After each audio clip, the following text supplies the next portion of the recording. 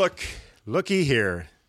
After a 1-week hiatus, for good reason, he is ill. The great Mike Heike has returned to rinky-dinking.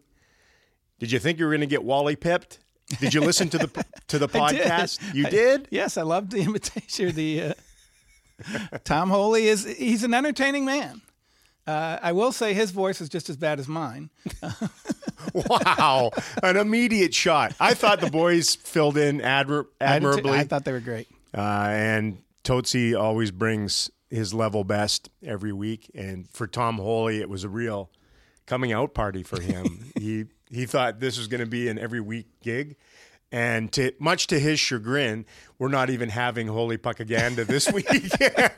He had his day in the sun. There you go. And then his Browns make a big deal. It was just like Tom Holy week. It was Tom Holy week. We flew right over top of Cleveland, as he talked about on that. I mean, it doesn't get much better than that. Do you remember when Baker Mayfield crossed us on the runway that one time? You're just like the world revolves around Tom Holy. And Baker Mayfield goes, "Hey, you guys need a goalie?" He'd be a goalie, He would be a goalie. I know. He would. It'd probably be great. Well, at least he stated he would be great. That's right. Anyway, I'm glad you're okay. Thank you. And you look okay. Thank you. You're welcome. It's like those commercials. What just is okay? What is not okay right now in Stars World is their home ice play for whatever reason, which is really odd because we've talked many times, even on this podcast this season, about what a great environment it is. They seem to feed off of that. They're trying to get their act together on the road, but you could always rely on the fact that they were going to win 7 of every 10 games at American Airlines Center. And over the last 15 games, they're 500 at best. Yeah. And then they've won, 6 out of 7 on the road or something like that? Yeah. Well, I mean, it's weird. Yeah, it's a long season, but it is certainly decayed a little at AAC. Same affliction that was doing them in on the road is kind of getting them on home ice, too. They need bigger nets. Indeed. They can't quite score enough. But beyond what the Stars are doing, I wanted to talk a little bit about home ice advantage and whether that myth of strictly powerhouse teams winning the majority of their games is now toast, or if it's still part of the world, or what happened. Do you have any theories on? I think good teams are still good on home ice. See, that's my Tampa Bay is really good on home ice. Well, Tampa Bay is 36-2 in 38 home games this season. And I think when you go through the decades even and find the best teams, what you come away with, I mean, there was some stuff back in the 70s that I want to get into, but basically, if you're a quality team, you're going to win at home. Right. If you have really good players and you're well coached, coaches are going to use that as an advantage. The league and the game itself has tried to manufacture advantages for home teams. Right. There's no question they've done that. At the same time, they've pulled back a little bit on some of the pure advantages of teams. Smaller benches and dressing rooms that were straight out of a mobile home, and if you go way back, the rink size was well. different. That's what I want to talk about. So, if my math is right, the three biggies that were actually smallies back in the day were Boston Garden, the Odd in Buffalo, and Chicago Stadium. Yeah. And as a guy who played in all of those places, I understood. And then I also, when I was in the minors, I played at Bloom County Arena in Binghamton, which I believe was the smallest rink ever. Jason Spezza played there, too, with the Senators farm team. But when I was with Hartford, I played there. And as a goaltender, you would think a smaller rink would just be a nightmare because they're on top. I loved it. I really did. Yeah. And I liked Boston Garden. I liked Chicago Stadium. No, it was nuts. But Boston Garden was 9 feet shorter than a regular rink and 2 feet narrower. Then a regular NHL size rink is 200 by 85, right. 200 feet long, 85 feet wide, 9 feet shorter. Did they take it out of the neutral zone? I think some of it was taken out of there. I just remember when Ray Bourque would cross over center, it was just like you could see the bloodshot in his eyes if they were like he was right there. And the Odd in Buffalo, I believe, was about the same. I think it was 4 feet shorter, and it might have still been 85 feet wide. Yeah. But it was a shorter rink. And then the Chicago Stadium was 15 feet shorter. Jeez. It was 185 feet long. And it was the full 85 feet wide. It was 185 by 85. Man, the great thing about it was, like, stuff happened. Like, it happened in a hurry in those buildings. And it was 2 steps out of the corner and they were on you. And as soon as they crossed over center ice, like, it was pretty close to a scoring chance then. Yeah, counterattacks were pretty quick. And it felt like an advantage. Now, Montreal at the Forum was regular size. Philadelphia at the Spectrum was regular size. And if you go back, 1975-76, Philly was 36-2-2 on home ice. Now, that had nothing to do with the size of the rink. It had everything to do with individuals were just scared crapless to even touch the puck. Yeah. Broad Street bullies. I mean, they just scared people out of their own. They ran people out of their own rink. Yeah, and we used to have that too. I think their home personality was a big deal. Like, the Boston fans wanted the Philadelphia fans wanted the bullies, and Boston fans wanted their game. Chicago, same thing. Yeah. So I think that fed whatever the players were doing on the ice too. Well, they were way more physical. You had no choice but to be a physical team. So if they built their team to take advantage of just bang, bang, bang all over the place, then obviously at home you were going to get the advantage. So in 75-76, the top home ice records were Philadelphia with that one I said, Montreal, who just had staggeringly good teams, 32-3-5. I mean, they were just better than most. Boston, 27-5-8, and Buffalo, 28-7-5. Yeah. I think there were also teams were better at the top and worse at the bottom, and that probably fed into it too. Well, you were right after doubling up, right? Yeah. With the expansion going from 6 to 12 teams. The following year, Montreal went 33-1-6. There were ties. They lost 1 game at the Forum in 76-77. And Philadelphia wasn't far behind, 33-6-1 at the Spectrum. The Bruins were 27-7-6 at the Garden, and Buffalo was 27-8-5 at the Odd. I love the Odd. I mean, they were. Could you imagine today's game in those small rinks, though? I think it'd be great. I do too. Like, I miss Reunion Arena. Well, the Stars led the league twice at Reunion Arena. Once at Reunion Arena and once at American Airlines Center in best home records. No surprise, the year they won the Cup, 98-99, they went 29-8-4 at Reunion. Now, the advantage there was the actual quality of the ice, right? Yeah. I mean, teams would come in. Every team came in and complained about the ice surface at Reunion Arena. Yep. And that became a very distinct home ice advantage. Yeah, Mental, and the Stars team was kind of built that way. Yeah. That defense certainly was. But at the same time, the sort of caveat in that way of thinking was you had 2 of the most extremely skilled individuals of that era that could skate like the wind and make plays like none others in Sergei Zubov and Mike Modano. Yeah. They didn't seem to have that much of a problem on that ice surface. But they kind of got used to it. The Ludwigs and the Hatchers and I think the Ludwigs had trouble on every ice. Yeah. But it was an advantage. And then 02-03 at American Airlines Center, the Stars went 28-5-6 at home. Now that would have been the first year of Dave Tippett.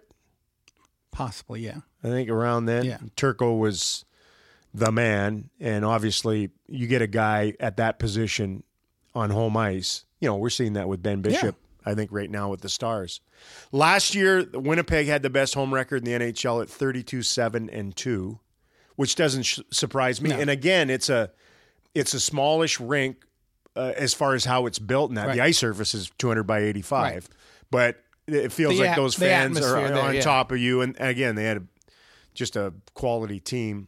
San Jose was the one that always blew me away through the years, even back to the Reunion days. Like, for the most part, the Stars won there, and they were able to win in Dallas. Yeah. And there were some years in past where the Shark Tank, they would struggle to win on home ice. They'd come out flat in that. I never understood that. Especially with the energy in the building and everything like that. It's just, I don't know. I don't either. But I do know that the home ice advantage nowadays in the NHL just doesn't seem like what it once was. But I bet if you went through all the numbers, it's about the same. Yeah. Well, and the other thing I think you go back is I think the playoff home ice advantage is significantly lower. I think it might even be like 50-50 now? Yeah. So I think with the Stars, it might be best for them to start on the road just so they... Hey, look, Mike, we just want the Stars to start. We don't really care whether it's home or road. Maybe some people do. Yeah. Extra home date is a few more... That would be nice. Dollars in a pocket, but I wish we went the way that baseball did, where they went away from cookie cutter. Yep. And they put a little more character into their new ballparks. And I don't know that you could do it in our league. Maybe no, not now. You know what would be the best thing they could do in the National Hockey League now would be to give the option of building a rink within parameters. Like if you have a team that you'd like it a little wider and your building can accommodate it. Yep. And do like they've done, I think, in Finland, where they've gone 200 by 90, even just adding 5 feet or something like that. Or if you want, make it a shorter rink and do things that way. Just, I don't know, make it just a little bit more interesting than the regulation. That's never, ever going to happen, though. We're 200 by 85 forever. All right, we solved nothing. I want to talk, going forward, I want to talk about morning skates. The bane of my existence. Do that right after a very brief musical interlude. Hit it, totes.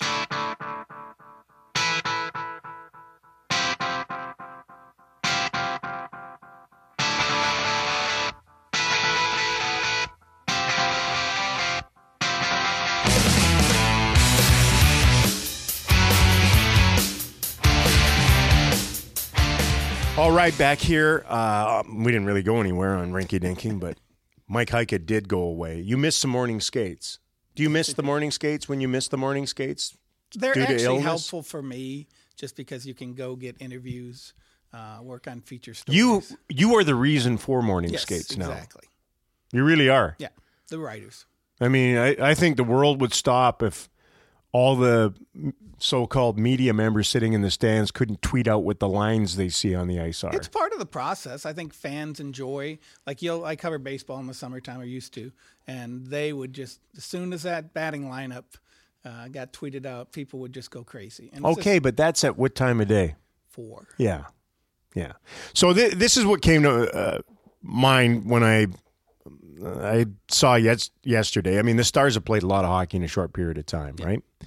So they played 3 and 4 nights, and then last night was 4 and 6 days in the 6th month of the season. Correct. You know, they play 15 games in 29 days in March. And I understand how they go through this as coaching staffs and that. They give them a day off, and then they freak out, right? Yep. So they were exhausted. They gave what they could in that game against Vegas. We got in at about 3-4 o'clock in the morning, and you could tell, and they mustered up what they could. They could have won the game, right? So then they give them the next day off. They just played 3 games in 4 nights in 3 different cities. So it's understandable. Yep. There's no reason. And again, you're in March. You've played 70 games. So then they freak out. It's a 6 o'clock game on Sunday. And they all spaz, and they're like, well, there's no way that we can just show up and play the game. Right. And I immediately put my arm up, and I'm like, well, isn't there a thing called the warm-up before the game? Isn't that kind of what that is? Right. Much like your batting practice in baseball. Yes. So would it have been more beneficial to just say, don't come in on Saturday. On Sunday, come in, and they've got all those back rooms, and they can dynamic warm up and do everything else. Yep. And then you go out and you utilize your warm-up to get the yayas out, check skates, sticks, what have you. Yep. Drop the puck and play the game. And you've essentially had 2 days to recharge your battery. Instead, they come in the morning, and at 10 o'clock, they conduct a full-scale practice. And they go through drills, and they skate up and down and exhaust themselves in the morning. Yes. And then go home. And I know they nap and all that other stuff, but it just seems to defeat the purpose of trying to conserve energy. Well, and it's funny because Jim Montgomery has said there are great instances of players who are better when they've taken a game off or 2 games off or missed a practice or whatever. So you would think he would transfer that over and say, maybe we need to skip a morning skate. I believe there are coaches out there doing that. And so we'll see. We'll see if the Stars coach decides on that. It's all tradition right now, I think. Don't you? Like even the players, I think, like it. I don't know that it's as much tradition as it is just habit. Yeah. And out of habit, it gets perpetuated. And there is responsibilities media-wise nowadays. Like a coach has to talk every day, which is nuts. And you have all these various outlets that need content to spew out. So if they showed up an hour and 45 minutes before the game, what would we do for content all day? We'd have to talk to one another on podcasts and stuff like that. But you're right. I mean, like there is stuff that's out there previewing the game that fans can read at noon. And so if it's, let's say, a Tuesday and you're at work, you're sitting down at your cubicle to get your lunch, you can go to DallasStars.com and read about tonight's game. And that is, I really do think now that we talk about it, that is the prime reason for the morning skate. I agree. Now, coaches too are, the more that they've added coaches to the equation, everybody wants to do something with their role. So there are more meetings and video and all these things that can eat up 10 minutes here and 5 minutes there within the day. And I understand them all wanting to turn over every rock and cross every T and dot every I in preparation for the day. But man, it just, after a while, it seems overly enervating to conduct these things when you've got 15 games left in the season and it's been a drag and you've had tons of travel.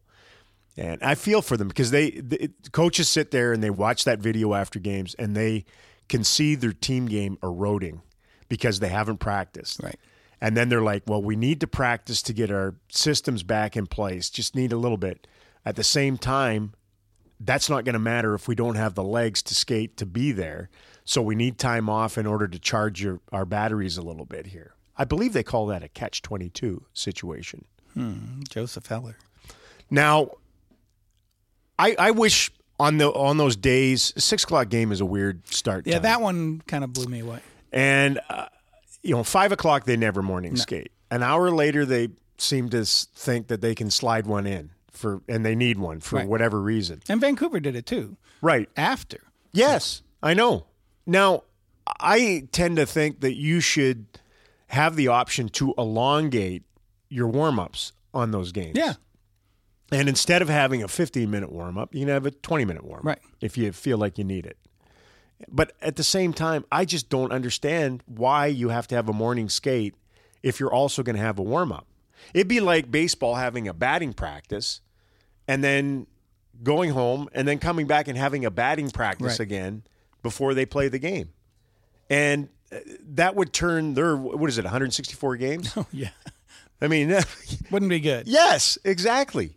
And they yet play we do every that day too, and they oftentimes lead the ballpark at midnight, so that would be hard. Now basketball, I watch basketball. Those shoot-arounds, they do them in the mornings now. Yeah, but I mean, they're not breaking a sweat out there. They are just shooting from various points and stretching. Mostly stretching is what I see. Even when they go out for warm-up just before their games, I mean, they are not exhausting themselves. It's not like they're running up and down the court, whereas we do. Yeah. I mean, guys are breaking everything hockey does is done at full speed.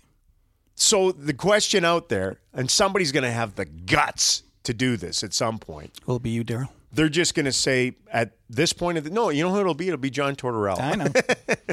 That's it. We're done. Somebody's just going to say, done. We're going to show up. Now you have to have success. Otherwise, then you get questioned. Correct. and you're not doing it's just it goes around and around and around like this. Well, and I agree with you just because they talk so much about saving energy, and this is the most obvious way to save energy. Don't practice on the day you're going to play a game. Correct. I don't know. It's the bane of my existence. I know it is. Well, there's other ones too. Yeah, that's true, but this is this is in my top 10. All right, I like that. In my top number 1 of junior franchises is the great Kamloops Blazers. And there is something that's going to go on with my Kamloops Blazers tomorrow. We're doing this on a Monday. That brings up the whole tiebreaker and points at the end of a season thing, even at the NHL level. And we're going to delve into that straight ahead. What have we done with innocence? It disappeared with time. It never made much sense. Adolescent resident, wasting another night on planning my revenge.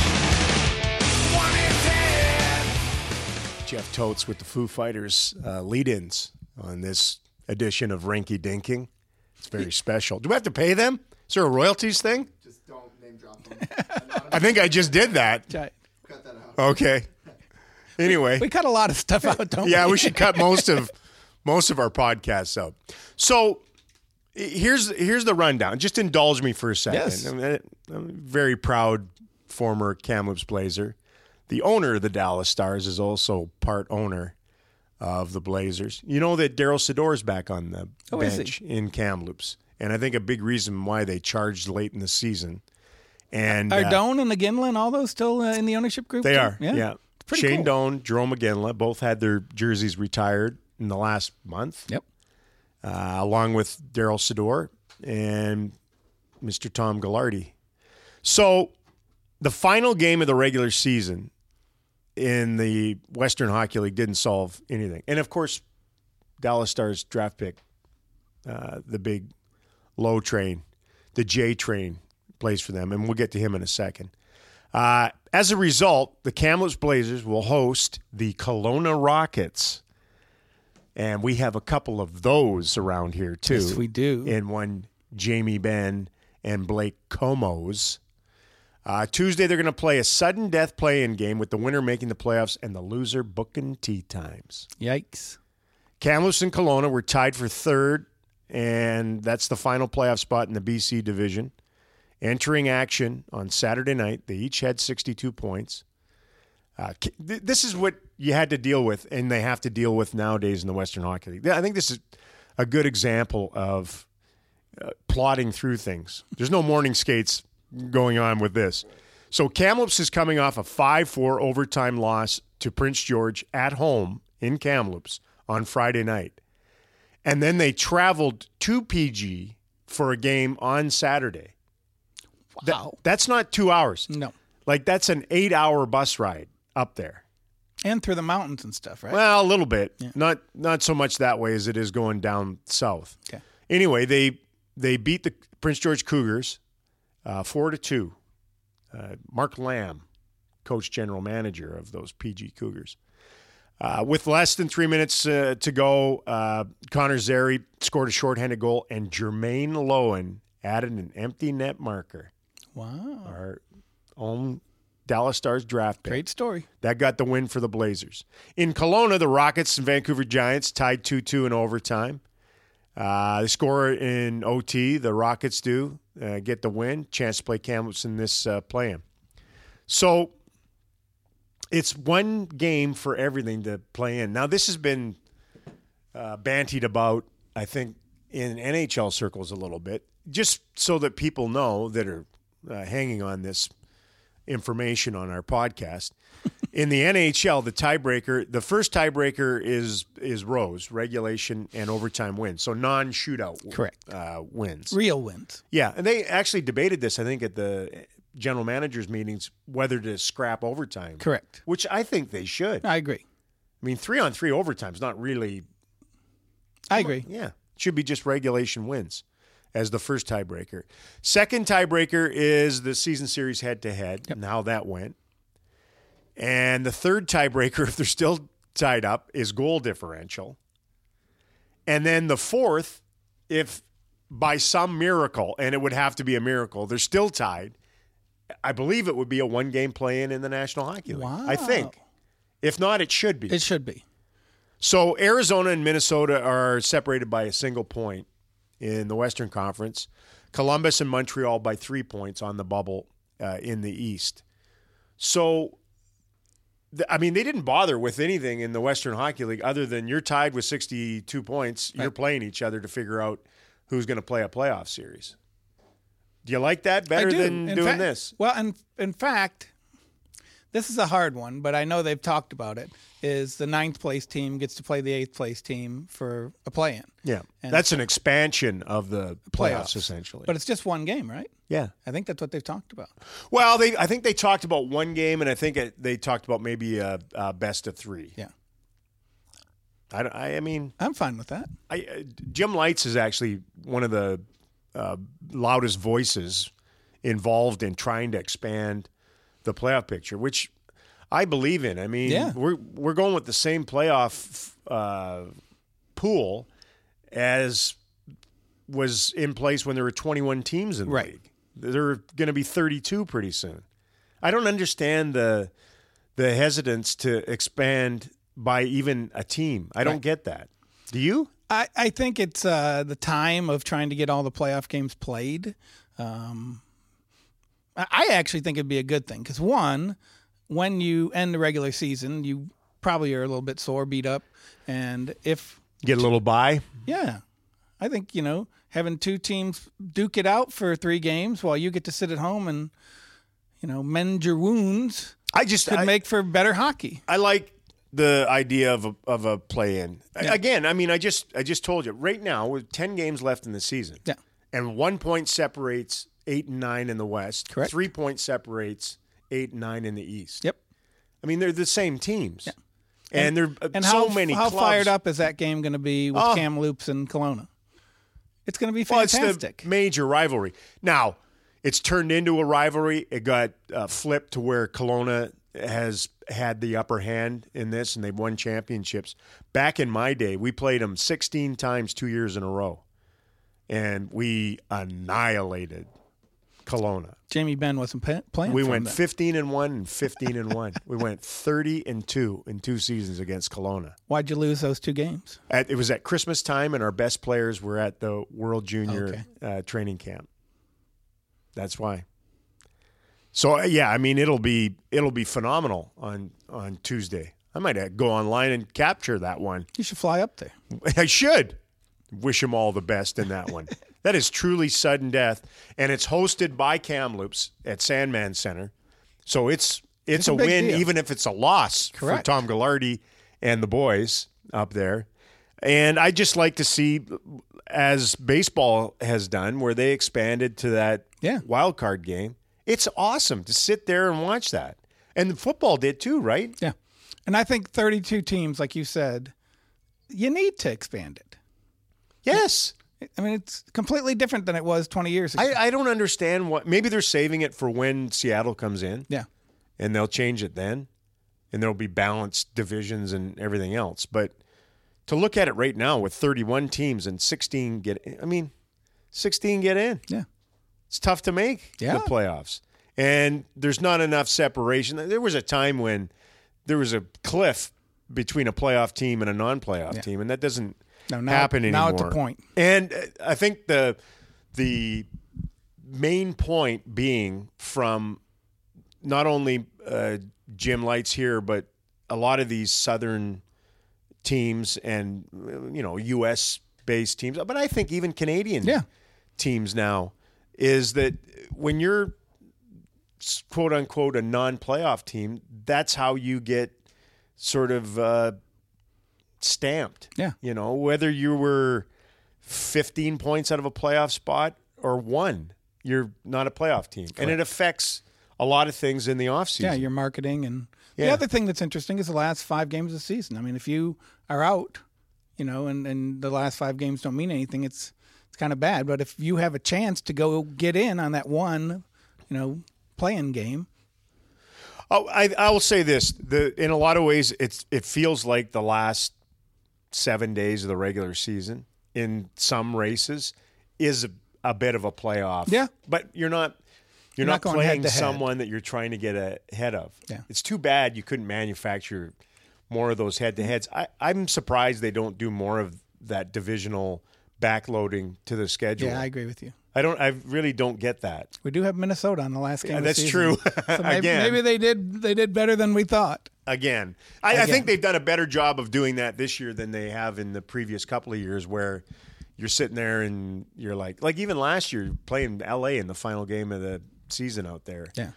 When it feels like it should be a divisional game. Your last at least 3 of your last 4 games should be divisional games. I agree. That's what I would like to see. So doesn't seem that difficult. No. I can fix a lot of your stuff. I can fix all this stuff. I tried to fix one thing on the fly last night during the game. Another bugaboo of the Razor Boy. Now, you understand, we've talked about the Jennings and what a colossal mess that thing is. Is that the bane of your existence? It's pretty close right now.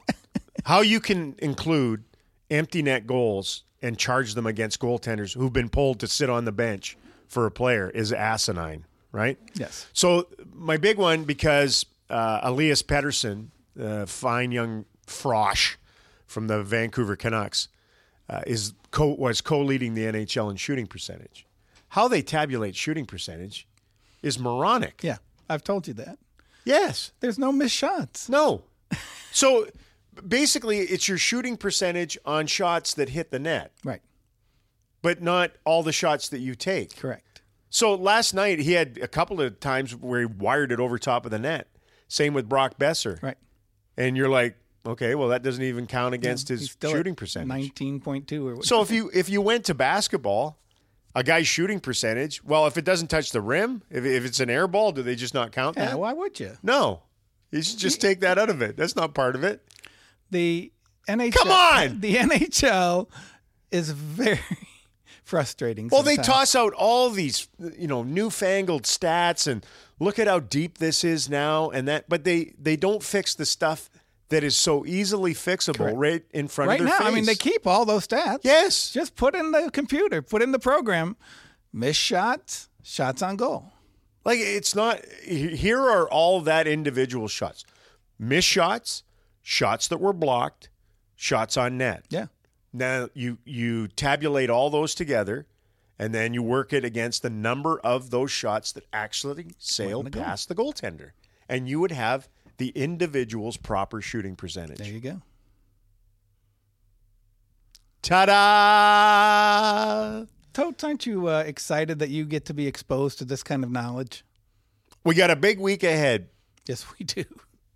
Mike Heika. And it starts, it's an odd looking schedule. Is it not? Not the division-centric No, schedule. this backs it up.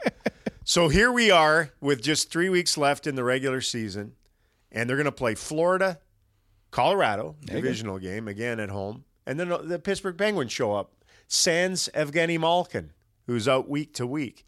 And then they go on that very interesting Western Canadian swing at this time of year with Winnipeg, Calgary, Edmonton, and Vancouver. And we'll be coming at all of you from Western Canada. And just a little teaser for next week's Rinky Dinking.